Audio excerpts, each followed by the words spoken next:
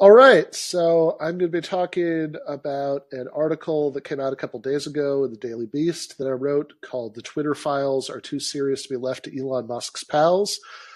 I'll be doing, I think, what I often do, and just kind of talking through the article a little bit, and then opening up the lines to calls. Although, if there's a particular part you want to weigh in on and you want to call in, kind of while I'm still doing all that, go for it. That's fine. I'm happy to break it up by taking some calls.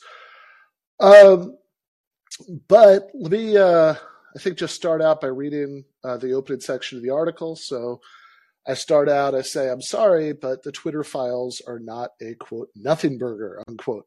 The information revealed so far about Twitter's internal deliberations shows that the company's content moderation, love that phrase, decisions were often justified on grounds the decision makers themselves found dubious. The company routinely honored censorship requests from powerful factions, and some political commentators were, quote, shadow banned, unquote, in a way that appears to be inconsistent with Twitter's stated policies at the time. I'll just parenthetically say I know there's been some pushback against that. If anybody read Eric Levitz's piece in the New Yorker, sorry, not the New Yorker, the New York magazine Intelligencer, will know that there's an argument that can be made that actually this wasn't really inconsistent with what they said they were doing. I don't really buy that. We can get into it. But here's the point. The examples we've seen at this point have focused on the complaints of conservatives. And so many, I do the cheat code here and say progressives, which is not a word that I'm crazy about, but sometimes it's a useful shorthand for like everybody who's to the left of being a conservative, or even the sort of left of the center right of the Democratic Party. So I say many of my fellow progressives have reacted by rolling their eyes. But this is a short-sighted response. Twitter is an important part of our digital town square, used by politicians, journalists, and ordinary citizens to disseminate news and make political appeals. Anyone who cares about free speech should care about this information. But precisely because the Twitter files are important, the way they've been rolled out is problematic. Right-wing billionaire Elon Musk, who recently acquired Twitter, has released the information to a small circle of deeply polarizing media figures. These figures seem to share substantial elements of Musk's culture war agenda, and the way they've released the information to the public often lacks important context and nuance, and analysis, rather. Lacks important context and analysis. There's an easy solution to this problem. Musk could release the original raw information so that journalists across the political spectrum could access it and perform their own analysis. The day he does that, he'll deserve credit for transparency. Until then, not so much. So it's worth saying here that this, in that opening, that I say that the people he's released it to share substantial elements of Musk's culture war agenda. And, in the title of the article, obviously, they're referred to as his pals.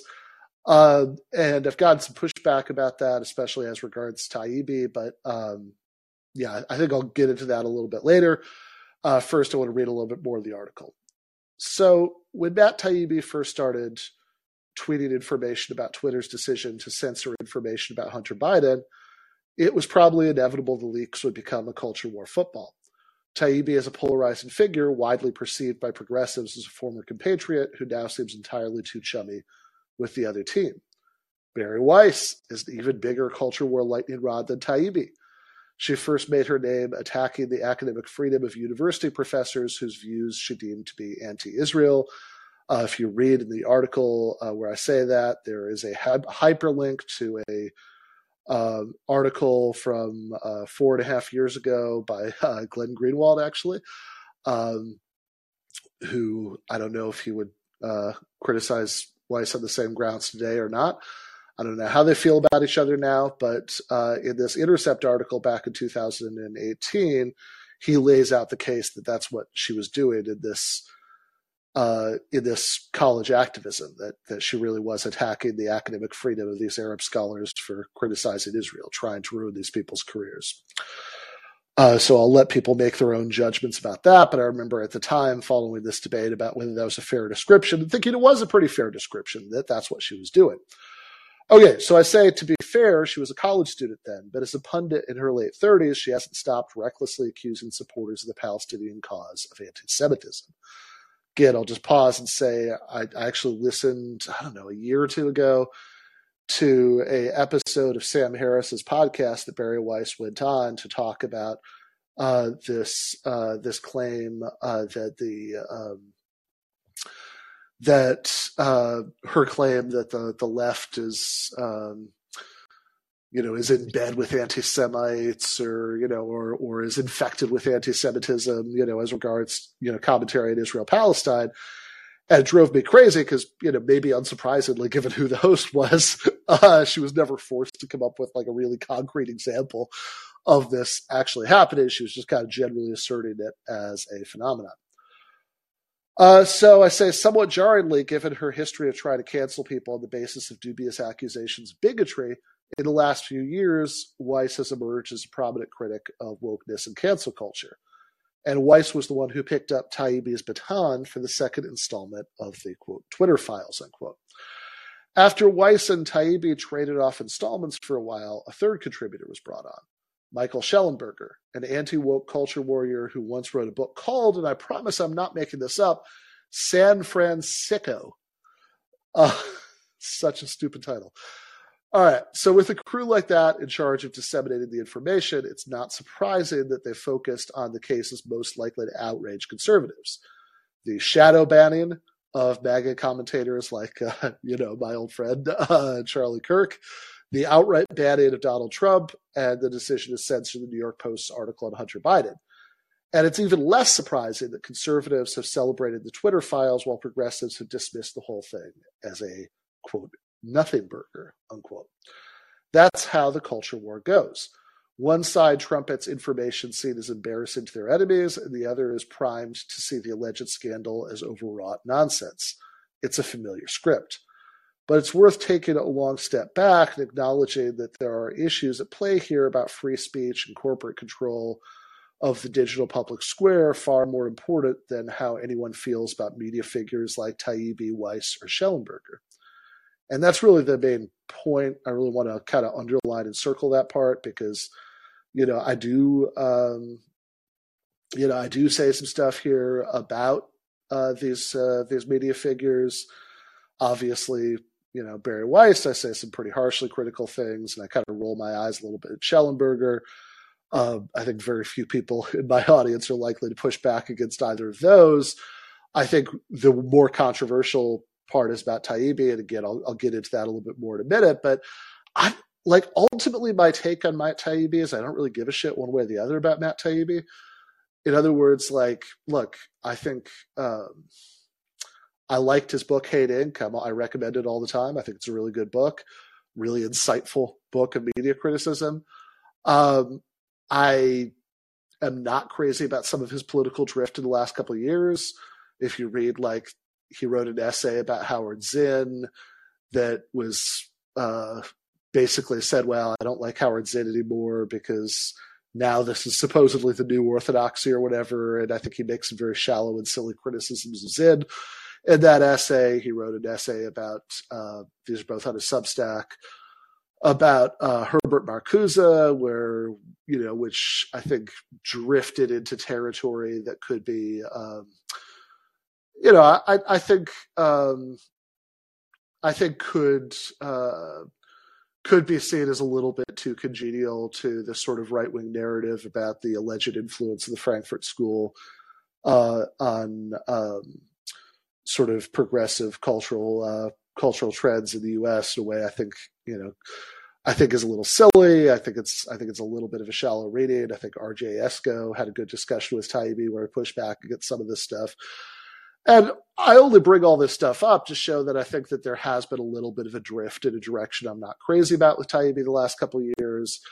But that's not really the main point. Look, it could be that tomorrow Taibbi comes out, writes another book that I like.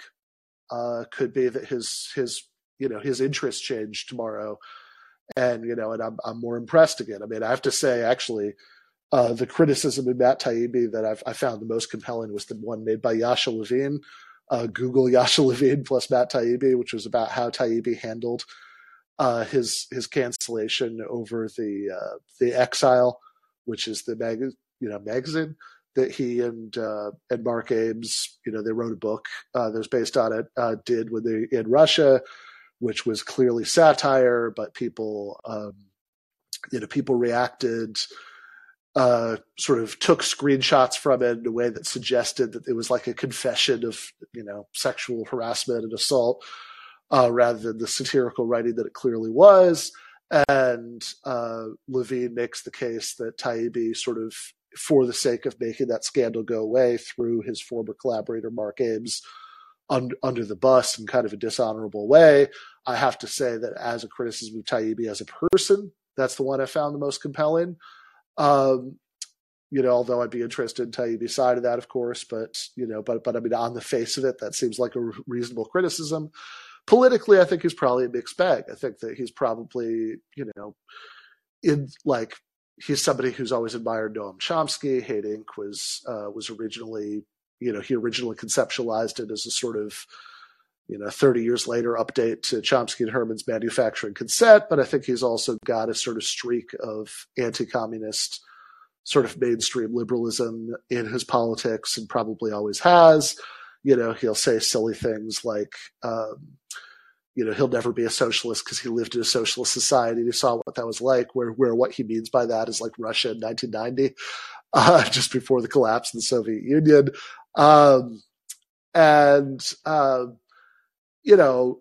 All of which is just to say, tried to locate exactly where Matt Taibbi sits on the political map and, tried to decide whether he goes in the good box or the bad box is just not a super interesting question to me.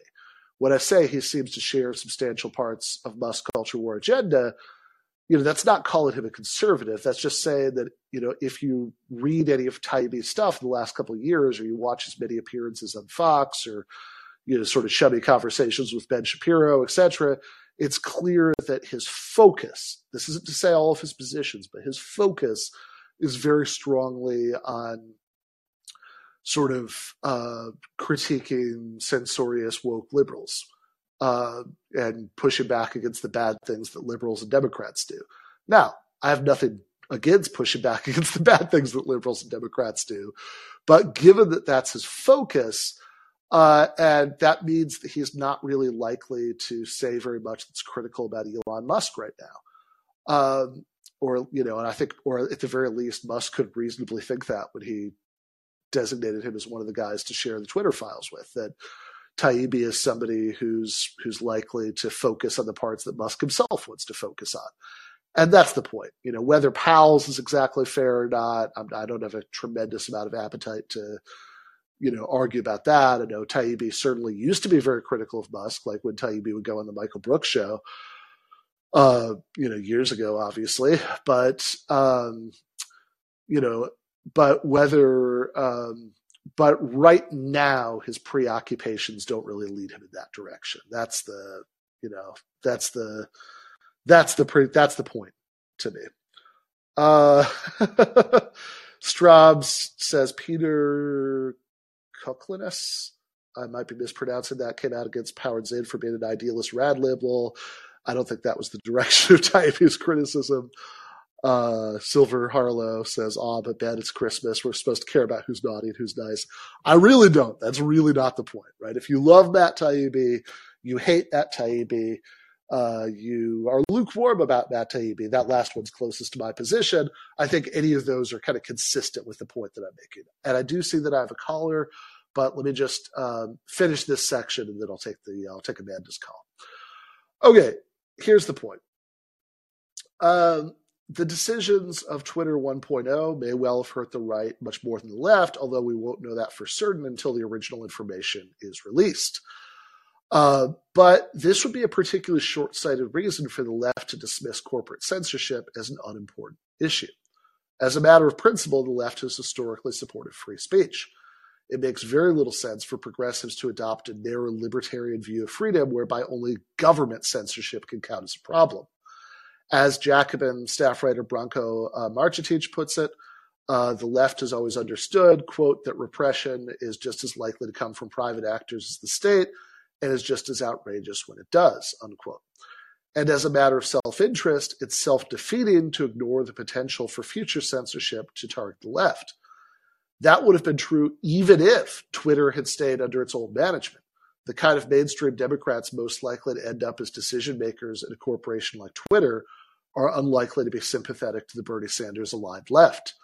And Twitter 2.0 is run by a man who regularly tweets about what he calls, quote, the woke mind virus, unquote, and his deep hatred of liberals and leftists. He's already shown himself to be, at best, extremely inconsistent in his alleged commitment to free speech. Happy to talk about examples of this, but right now I'm just going to plunge on. And here's the point, given all that, who do you think he's going to censor? Predictably, some conservatives have hyped Taibbi/Weiss/Schellenberger revelations up to the point of absurdity. In a tweet with tens of thousands of likes, right-wing commentator Pedro Gonzalez said he wouldn't be happy until former Twitter executives Jack Dorsey and Yoel Roth were in prison, even though no one has actually alleged that either man broke any laws. Now, that's ridiculous.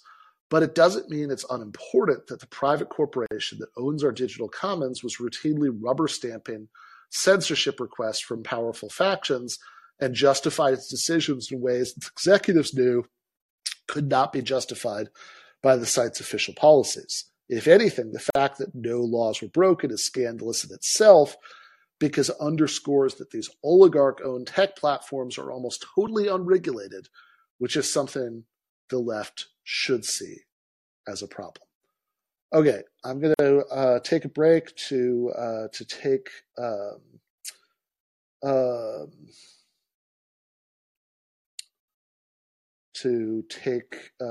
Amanda's call. So, Amanda, what's on your mind?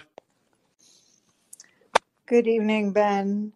I don't mind if you finish reading the article because my question might be answered by the time you get. But I don't hear you yet. You can't hear me? Oh, now I do. I heard that. Okay. Can you hear me now? Yep. Okay. Yep. I don't know why you couldn't hear me, but hello. Who knows? Hello. What's on your mind? All I said was if you'd like to finish reading the article, the question I have might be answered in the rest of the article. Let's do it anyway. Okay.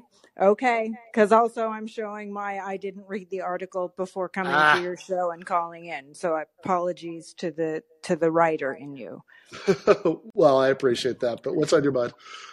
So far in the article, you've basically covered who wrote the stuff, but you barely touched on what the stuff was, which is the more outrageous part of the story, frankly. And I kind of don't give a crap who any of these three people are or whoever else might give them the data.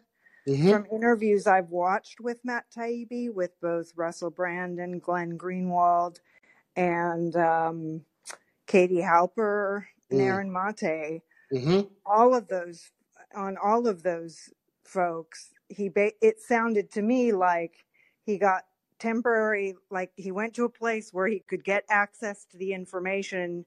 He could get the information that he wanted, but he couldn't just go whenever he wanted, get whatever he wanted.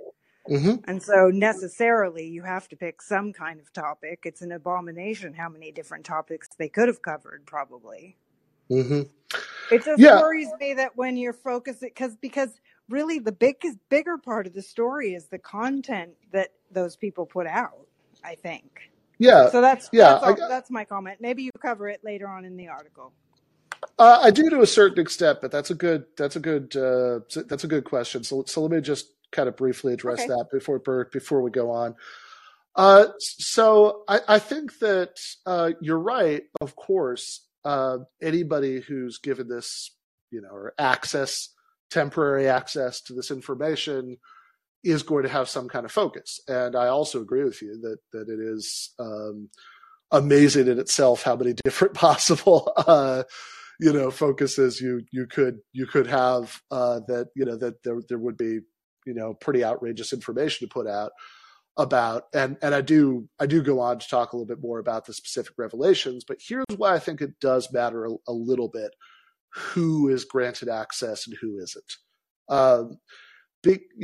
Because even though a lot of what I'm doing about in the article is sort of, the part I just went through and the part I'm about to go through is sort of pushing back against people who say, oh, this is nothing very important. It's what all you're saying is that a website had some mods, this is a nothing burger, whatever, that I'm pushing back against that stuff.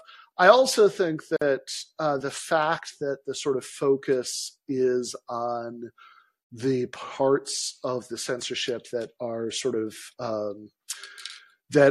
have to do with the complaints of conservatives, that so much of it has actually in the last couple installments broadened out a little bit, but that so much of the initial focus was on first the Hunter Biden laptop story, and then the decision to ban Donald Trump, which are very high profile cases, of course, but I mean, like, these are also cases that people are very familiar with, etc. I think is important in itself. So there's a point actually in one of the earlier tweets where Taibbi says that there were routinely Twitter was getting and honoring requests from both the Biden campaign and the Trump White House in the fall of 2020, but he doesn't actually give any examples of the requests from the Trump White House. And he certainly, and certainly, I mean, I go on to talk about some other specific angles I'd be very interested in. But I think if the only people who are given access to this information, or access to, temporary access to this information, are people who tend to share the same kind of interests and preoccupations and, focus on like which kind of side of the culture war they're interested in pushing back against, all of that stuff, then the stuff we're going to find out about is going to reflect that. And I'm not even, honestly, I think that's less a sort of indictment of those people than it is an indictment of the decision to only allow those people to have access to it. I think the ideal thing would actually be just do like a giant, WikiLeaks kind of dump of the original raw information to a big database that any journalist from anywhere across the political spectrum could look at. But even if you weren't going to do that, and you might have reasons not to do it, we could certainly get into that. But even if you weren't going to do that, you could at the very least have a spectrum of journalists who you gave this information, where the spectrum didn't.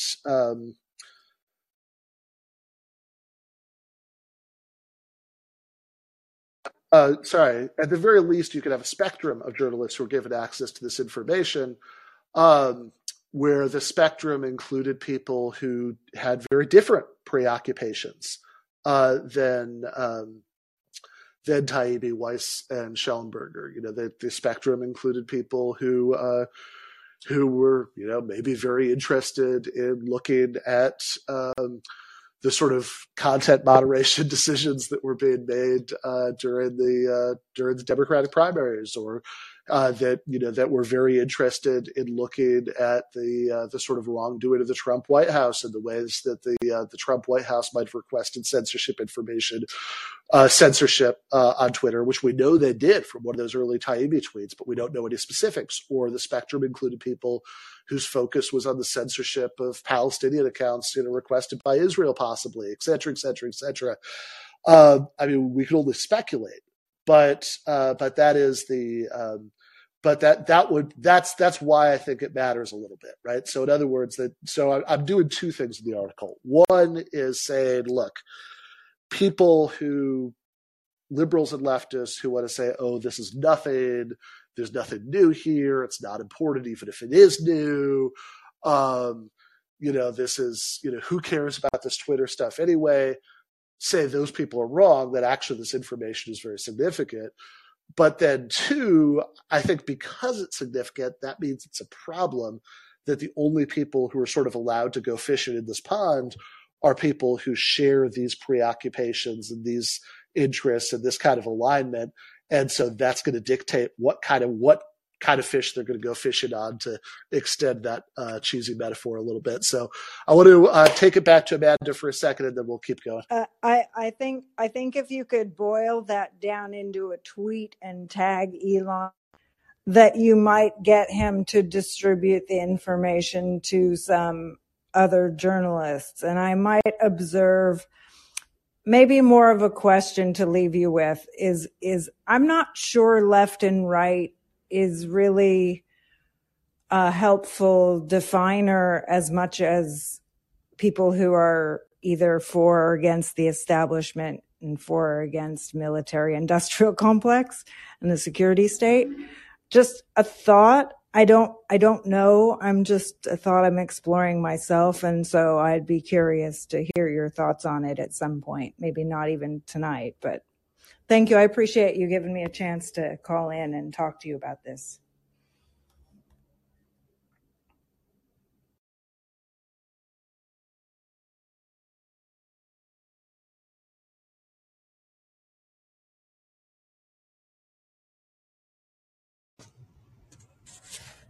Can you hear me? Hello?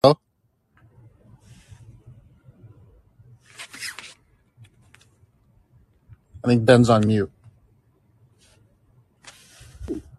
I am on mute. How'd that happen? Okay. Yep, I can hear you. So I just wanted to chime in. Taibbi was doing that call-in with David Sirota last week, and and I was the first caller, and I wanted, because part of the thread was related to 1-6, and they were I think the sense I got was the criticism was that there was the pretext of potential to incite violence, and they were kind of trying to criticize that. At least that was partially, I think, what was going on with that line of argument. Sorry. The pretense was that what was the potential to incite violence? I think they said like the potential, like for banning Trump. For banning Trump, right? Yep. Yeah. I gotcha. So I wanted to ask him. Well, what do you think of Musk saying, I'm gonna ban Kanye because he incited violence, which I think most people would disagree with that assessment based on what he had tweeted, and he kind of just dodged the question. And so that's where I kind of have a problem with it. I think some of it is just like, I just question whether it's what the motivations are. And I know that like the actual, like you said, like the documents being out there and more transparency is good. But when you have it filtered through someone who has a strong antipathy to a certain political faction, then there's going to be that distrust. Yeah, I gotcha. So look, I think that I have a lot of problems with the Trump ban. I actually think it's a little short-sighted for people who hate Trump, which is a category I'd certainly put myself in, to sort of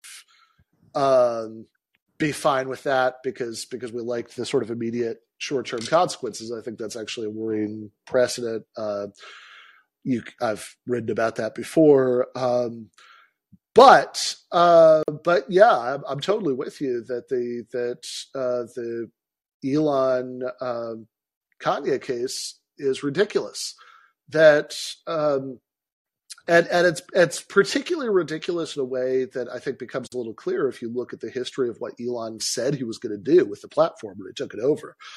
That he said many times, he was very clear on this, that the only things that would be disallowed on Twitter would be things that weren't like protected under the First Amendment as far like legally. And you can't claim that about that Kanye tweet. I mean, like, in fact, there are court cases about whether a swastika counts as incitement to violence, and the Supreme Court says no, right? So it's just not the case. And of course, certainly, similarly, the decision to ban the account that would post about the publicly available flight information through the FAA for Elon's private plane. I mean, that's something the courts have upheld before, is like it's fine for that to be public. So he's certainly not following through on his own previous standard, I think in a particularly absurd way in the private plane case, because he'd actually tweeted, he'd like patted himself on the back. Oh, look at me. I care about free speech so much. I'm even allowing this account that tweets out the flight info for my private plane. And then he changed his mind and lightning quick made up a policy for it to violate, and then started enforcing that policy like 10 seconds later. And then apparently also swept up a bunch of stuff that didn't actually violate it. But yeah, I think on okay, so I think I think Pierre might have been continuing to have tech issues, but in any case, I do want to go back before I finish up the article to talk about Amanda's last point, and I would just say, look, I understand the sentiment she's expressing. That's like, oh, left, right, doesn't really matter. It's sort of like, do you like the military-industrial complex and certain kinds of powers that be, or do you not like them? I really disagree, right? I think that what you think about the distribution of material resources, do you think, I mean, look, not just because like that's stuff that matters very profoundly to me. Do people have radically different life outcomes because of where they're born in the class structure, or whether they have, the right skill set to rise through it? Whether people have healthcare, housing, education, whether some people get to spend all day giving orders and some people have to spend all day taking orders because of their position in the class structure. I mean, these things matter to me a lot. And that's a lot of what kind of, gets me out of bed and gets me right in and all that stuff is my anger about those things. But I'd also just say I'm very suspicious that right-wing figures who are allegedly, hostile to the military-industrial complex, et cetera, really are when you look very closely. I mean, Elon Musk, for example, sometimes postures as an enemy of the powers that be, but I mean, the man is up to his eyeballs in military-industrial complex contracts. He sold the Pentagon, the Telestar links for the war in Ukraine. He's got gazillions and NASA contracts, spy satellite contracts, etc. If you look at people like Josh Hawley, who often get points from the sort of from contrarian journalist types as it's like some kind of principled right-wing isolationist, he's actually a huge hawk about tensions between the U.S. and China. And I think there are reasons for this, because I think these people are ultimately representatives of the political interests of, a certain segment of the economic ruling class. And I don't think real consistent opposition to the military-industrial complex would be in its interests. So obviously I'm just kind of making assertions here. This is a much bigger argument, and I doubt I've convinced Amanda or anybody else who agrees with her who's in the audience right now and kind of saying all that for 45 seconds. But just for the record, that would be my position. Okay, I want to go back to the article. So next section is called Free Speech in the Left. Starts out like this. Progressive commentator Eric Levitz, who I like, I should say parenthetically, I disagree with him about this, but I like him, has argued that nothing particularly outrageous is involved in the Twitter file, was revealed in the Twitter files.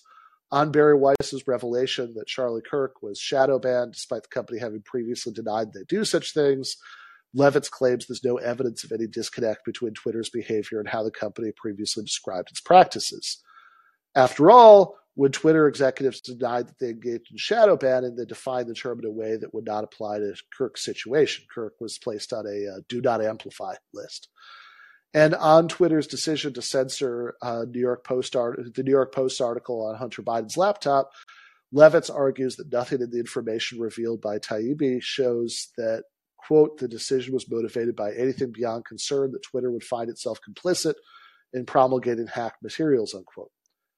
Neither of these defenses are particularly convincing.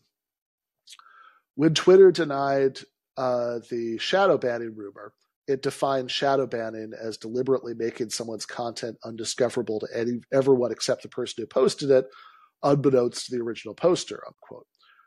Levitz is right that in this sense, Twitter doesn't shadow ban, but Twitter was being slippery and I'd say extremely evasive in denying that it's shadow banned while defining shadow banning as the most extreme version of what someone could mean by that term. In the overwhelming majority of cases, people who think their accounts have been shadow banned know perfectly well their tweets are discoverable by others. They tweet, I think I've been shadow banned. People like and reply to those tweets. The original poster interacts with those replies and so on. What people are concerned with in these instances is not that Twitter has intentionally made their tweets completely undiscoverable to anyone else without informing them, but rather that Twitter has intentionally limited the reach of their tweets without informing them.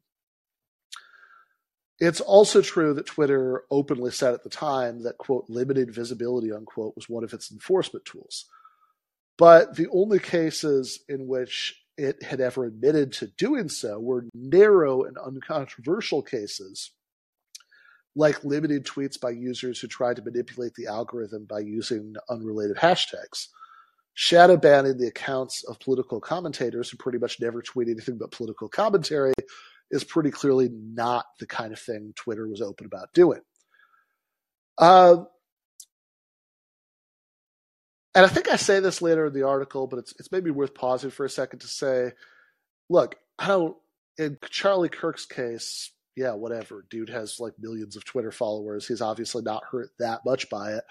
But I'm much more concerned about the fact that if they were doing this to him, who were they doing it to that might be like a small, genuinely anti-establishment account that doesn't have millions of followers. So somebody granted access, for a short amount of time to files to do a quick search, is not going to see, say, oh, they were shadow banning this person because the name wouldn't even mean anything to them. That's why I think that matters. Anyway, I say, and Levitz's take on Twitter censoring the New York Post is even less convincing. He rightly points out that the ban was very short-lived. After a day of immense backlash, the company backed down. But however short-lived, the draconian measures Twitter imposed to stop people from spreading the article were jaw-dropping. As Taibbi notes, quote, White House spokeswoman Kylie McEnany was locked out of her account for tweeting about the story, unquote. And Twitter was trying so hard to clamp down that users were briefly stopped from even DMing each other the article. If Twitter had done that in 2016 to stop the spread of news coverage about Trump's grab them by the pussy Access Hollywood tape, liberals and leftists wouldn't and shouldn't think the company quickly backing down in the face of backlash made it an unimportant incident. And there might not have been enough backlash to matter if we were talking about a story spread not by the Rupert Murdoch-owned New York Post, but by a small independent outlet. Was the decision motivated by Twitter executives' desire to avoid being, quote, complicit in promulgating hacked materials, unquote, rather than a desire to influence the election? Maybe so. But so what? If Twitter had existed in 1971, the same rationale could have been used to suppress the Pentagon Papers. Journalists are allowed to publish materials leaked to them by people who illegally obtain them. A ban on that is a ban on investigative journalism. Levitz points out it's not illegal or even particularly unusual for politicians or even government officials to request that media organizations not publish news stories. That's true. They'll often cite national security, etc. But from a left perspective, suspicious of corporate and governmental wrongdoing and the journalists who enable it, that's a bad thing. A news organization that routinely accedes to such requests is doing something wrong and deserves to be exposed and embarrassed. And a neutral platform that does so is much worse. Here's an analogy for that. Imagine that hardcore libertarians implemented their agenda. The U.S. Postal Service is privatized.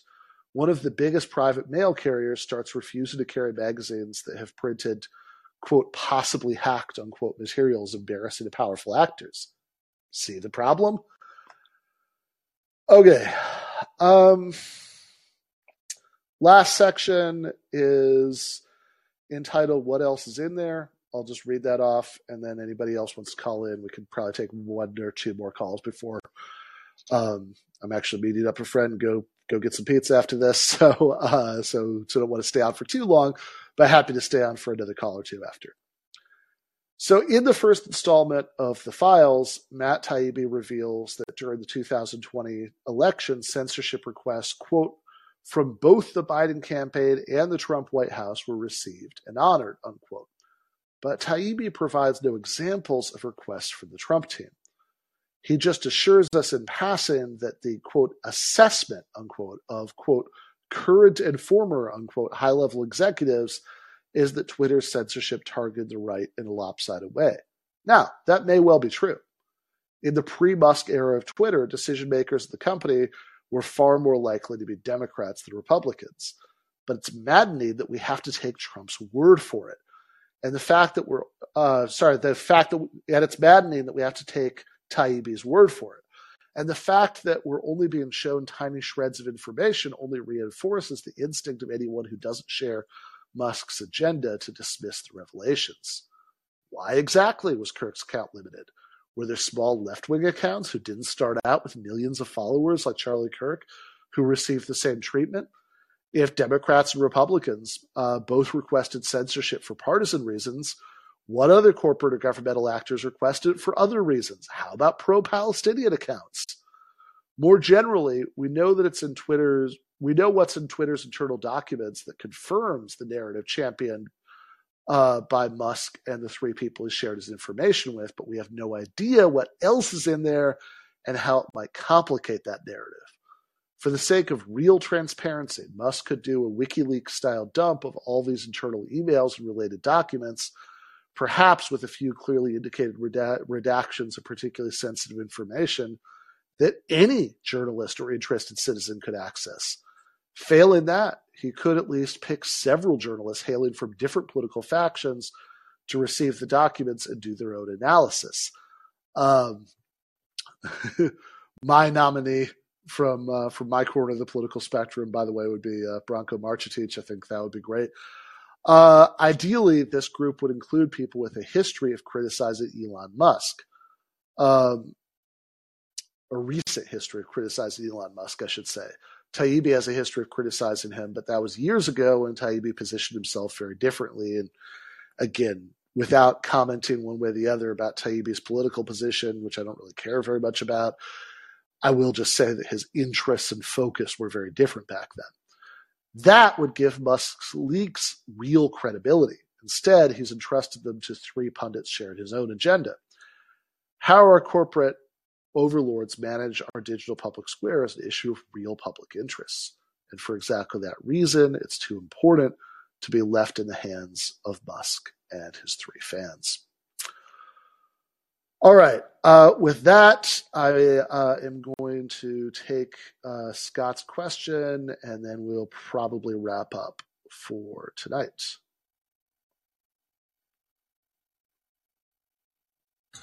All right, Scott, what's on your mind? Hey, Ben, thanks for taking my call. I would still call myself a fan of Taibbi. I'm disappointed with some of what he's put out there. I think you're correct in that his focus is more of my problem with him than his politics might be. But I will give credit to Barry Weiss, who essentially came out with a statement that pissed Elon off, that said, the old regime practiced bad methods as well as the new regime. And Elon obviously did not like being compared to the previous one. Yeah, I saw that. And yeah, I will, this is, look, Weiss is definitely much further than Taibbi is from my politics, but I will give her credit where credit's due for that. In fact, she did, even in one of the follow-ups to that tweet, I liked the fact that she was just like, yeah, I didn't buy it. It's a private company. They can do what they want excuse before. I'm not going to buy it now. Suspending those journalists was wrong. And I even particularly like that in one of the follow-up tweets, she raised the issue of whether it's bad for decision makers in a private company to have this much effect on sort of news dissemination and political discourse, which made me really interested. It's like, okay, is Barry Weiss in favor of nationalizing Twitter now? Because if so, man, welcome aboard, Comrade Barry. Right. I assume I don't think you were there, but I assume you heard about the Twitter Space fiasco. Yeah, I know in a very general sense, but you probably know more specifically than I do. I think I caught about half of it. I don't know how much was there between. I was there when Elon showed up. I was there for quite a while beforehand, but it's hard to get a full archive of the thing because nobody thought you would take down the whole Twitter Space architecture in order to stop it. Yeah, he actually eliminated the feature after it, which is like really just. It was crazy. Midstream, the people thought it crashed, but yeah, it got totally taken down. Which is, I have to say, like the particularly crazy thing about this, that like Musk comes in. By the way, I see Au Contraire in the chat says, look, the Taibbi had a great story fall into his lap. He can't control out of who gave it to him, and he won't be a fool not to run with it. I don't disagree with that. I don't have a problem with Taibbi running the story. I just have a problem with the fact that it wasn't given to a wider range of people, or preferably, again, just do it WikiLeaks style, but just put it on a database that any journalist can search. But yeah, I was going to say, Scott, to your point, like Musk came in with all these pretenses that he wanted to be this like really principled free speech guy. And then honestly, Twitter 2.0, the Musk version, like has been more sort of blatantly unprincipled about this stuff than Twitter 1.0 was in some ways. They marked the tweets that got the journalists banned, and the one that got Binder banned was just the laughing, crying emoji. Yeah, seriously. That Elon uses. Yeah, it's so amazing, right? And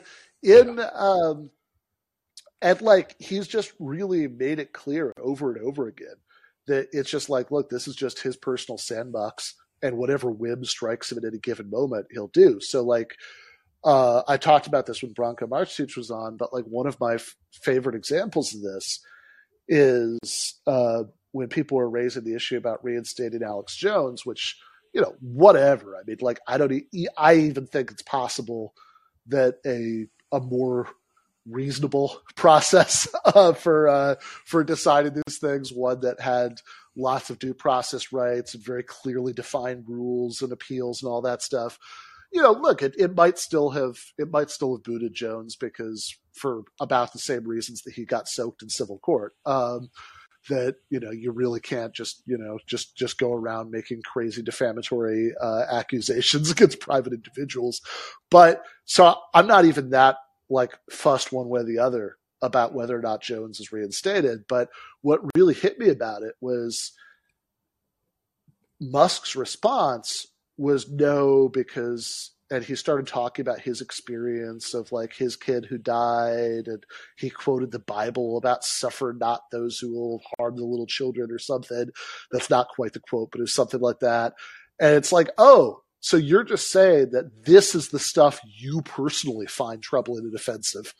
So like that's the line, right? That like, or like there's the same thing with the Kanye thing, that it's like, well, that swastika tweet or whatever, it's like, okay, this is just too much for me, right? It just couldn't be clearer that there's no principle, there's no process. It's just like one very temperamental and thin-skinned guy making it up as he goes along.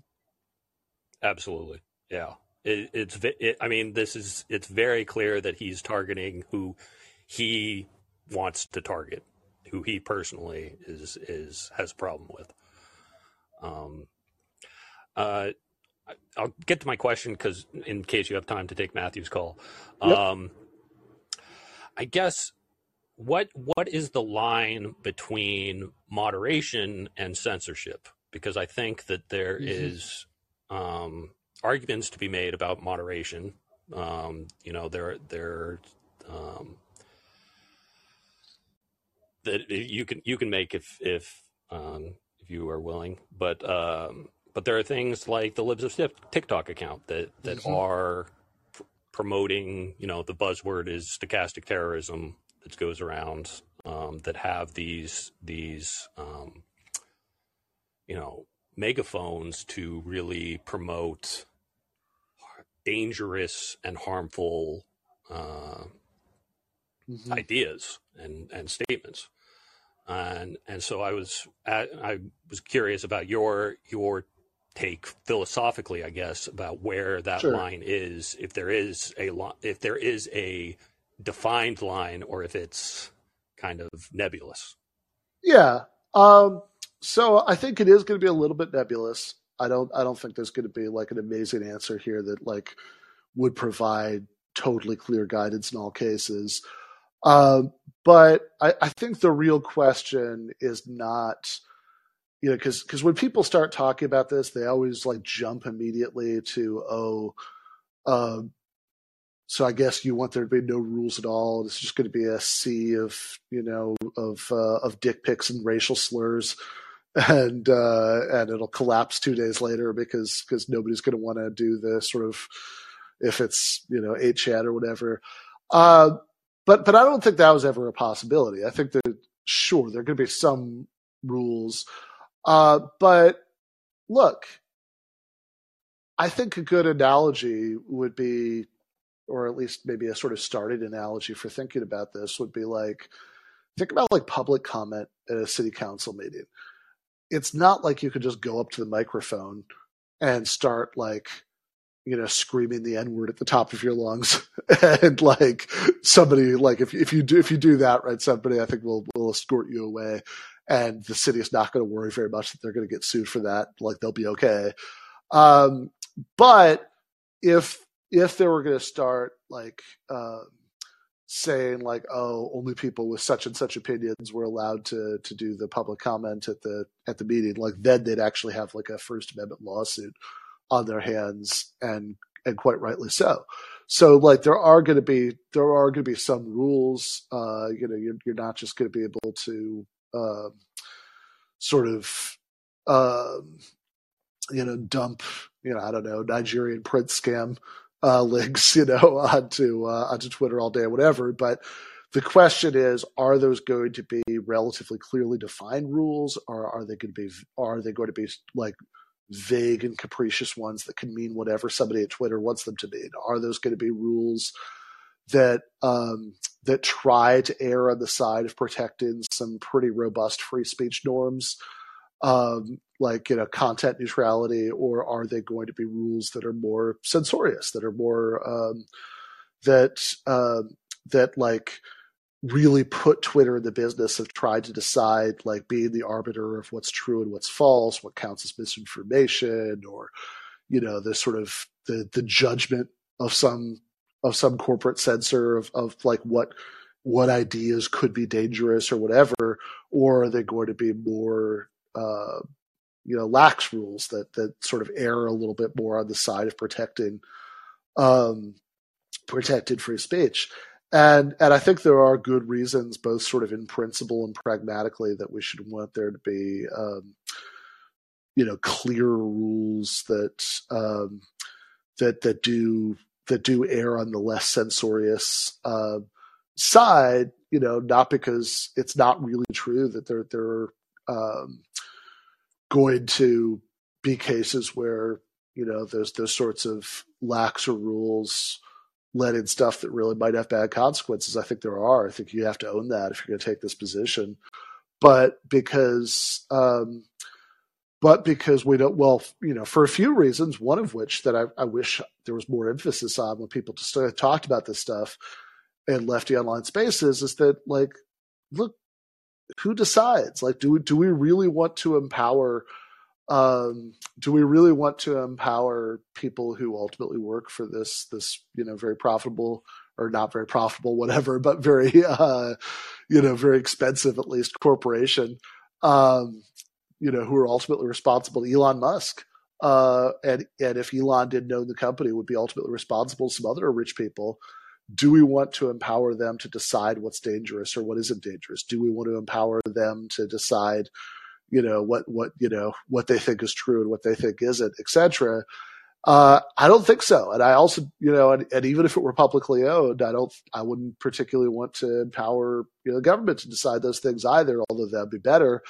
But I think one of the reasons for it to be publicly owned, one of the reasons that, I actually do take that position that, Barry Weiss sort of came up to the ledge of advocating in that tweet, is that I think it would be a good thing that, whether it was Congress or whether it was some kind of independent agency that ran it, I actually think it would be a great thing if whoever was crafting the moderation policies had to worry about whether these policies would survive First Amendment challenges in the courts. I don't know exactly what they would come up with, but I would be much more comfortable with them having to worry about that than them being able to accurately say, yeah, whatever, it's a private company, we can do whatever we want.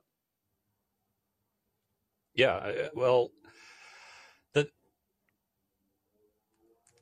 can't really articulate my point, but something awful, I don't know if you're familiar with, but it was a big forum back Vaguely, in 2000s, and their policy on banning is we will ban you for whatever we want. We will ban you if we're having a bad day. But they were very clear about that they don't care about if you're going to complain. Right. And it seems like if there was more competition and more variety in services, that people could make choices about which communities that they want to participate in. I mean, there's competitors in Parler and Truth Social and things where, the certain segments have migrated to, but don't seem to have the popularity that Twitter does.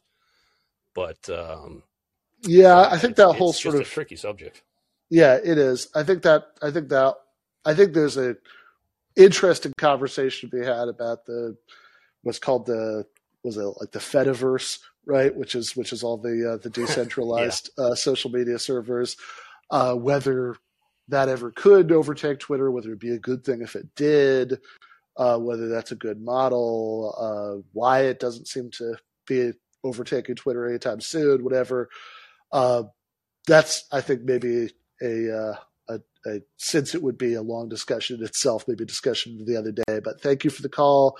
Let's take. I do want to get off in the next 3 to 4 minutes.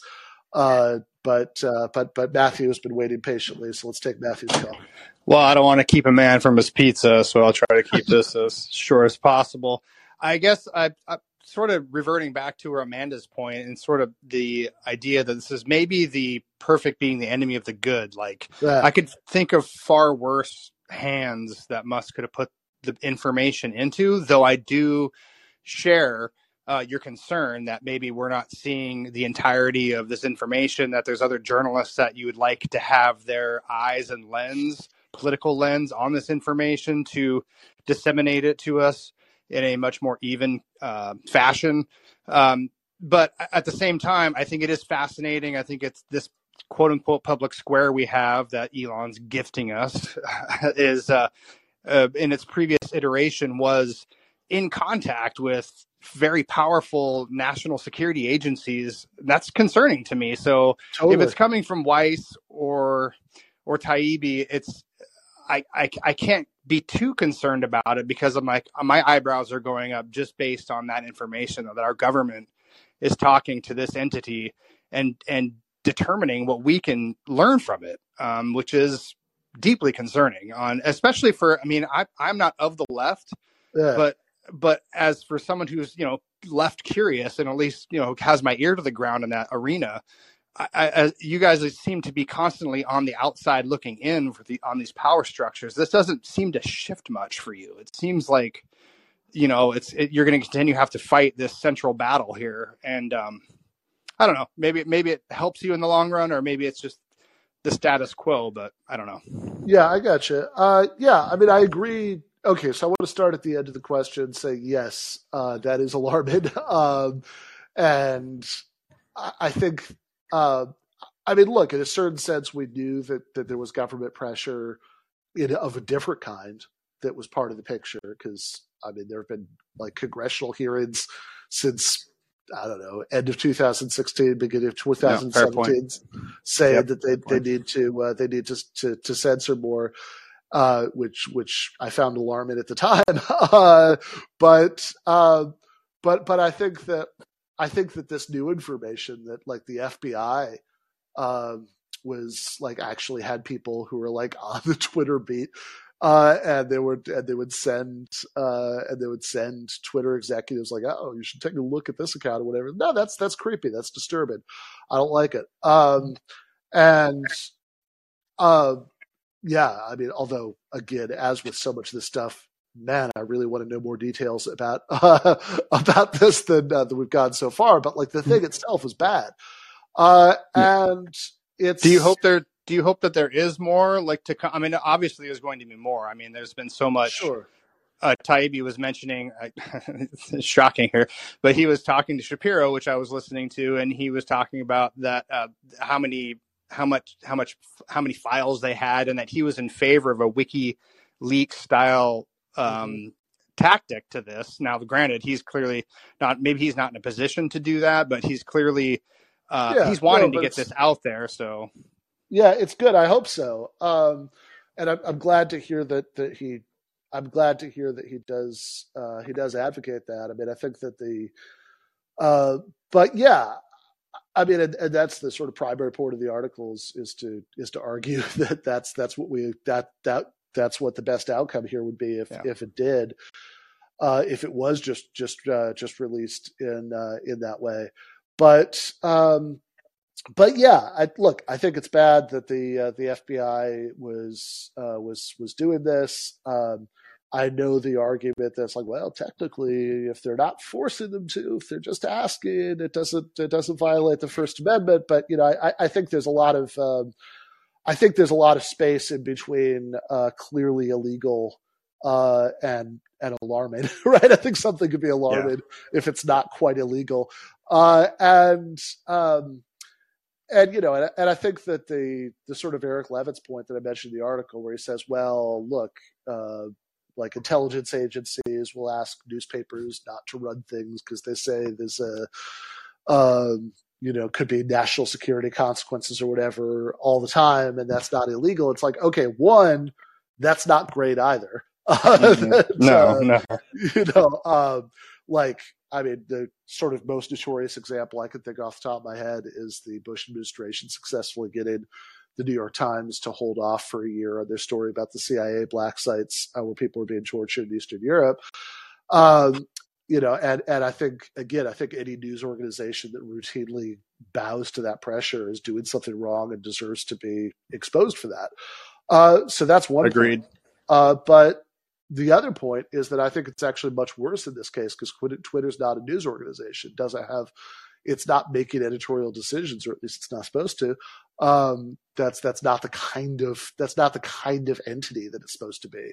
Well, they certainly shouldn't be edited by the FBI. Right. Yeah, I mean, it's supposed to be a neutral platform. And again, if we had private mail carriers that were just sort of picking and choosing what they were going to allow through the mail based on what somebody from the FBI whispered in their ears, I think that would be. I think that would be alarming. So, yes. So yeah, I think, I mean, just to real quickly, go to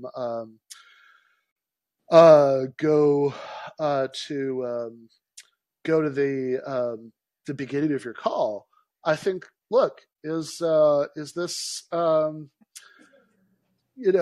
making the perfect the enemy of the good. If the question is, would I rather that this information wasn't out there at all versus having it be out there in this forum? I'm with you. I'd rather have it be out there in this forum than not at all. But if the question is this the best way to do it? Is this like, is there a legitimate criticism of the fact that it's only, these people who share these certain kinds of preoccupations and agenda who are being given the information right now, yeah, I do think that's a problem. I do think there's legitimate criticism there, but we are pretty over time. Well, thank you for taking my call, Ben. Enjoy your pizza tonight. And yes, you've raised my eyebrows as far as that criticism goes. So the article seems well written. Thank you for taking my call. All right, appreciate that, Matthew. Let's just lightning round this, if at all possible. So, Jenny, real quick, what's on your mind? Thanks for your article. I thought it was really fair. And I'm someone who was deplatformed from Twitter. They didn't even bother to tell me why. So I'm watching the story pretty closely because I'd like to get my Twitter back. I was, 120,000 tweets over 10 years. It was my favorite platform. So I'm kind of sad that I've been cut out of the conversations there for the last couple of months. But I appreciate just the overall feel of what's happening. I don't think there was any good way to do it. And these drops from various people may feel bad, but I think at the end of the day, we'll all look back and feel like this was a good way to do it, to just kind of string people along, let them see. And I'm hearing more and more just over the last 24 hours about human trafficking and child pornography. And Elon, in an interview recently, said he wasn't even aware of how much of this sort of activity was happening on Twitter. And so I'm watching that side of it pretty closely because that's what I write about on my Substack. All right. I appreciate the call, Jenny. Again, just kind of continuing to lightning round this. Matthew? Oh, no, I lost Matthew. Okay. So what I suspect will be the final call of the evening, Jay Mile. Hey, I was just going to close with a quick joke that, all websites are edited. Otherwise, it would be nothing but pornography. Fair enough. All right. Well, with that, on that note, I really am going to wrap it up for today because I am hungry and I am going to I'm gonna wrap it up. But really good calls today. I'm probably going to be doing another one of these mid-afternoon tomorrow where I am, which is, Mexico, but West Coast time. So kind of mid-afternoon here is like early evening if you are on the East Coast. And with that, I am going to wrap for tonight.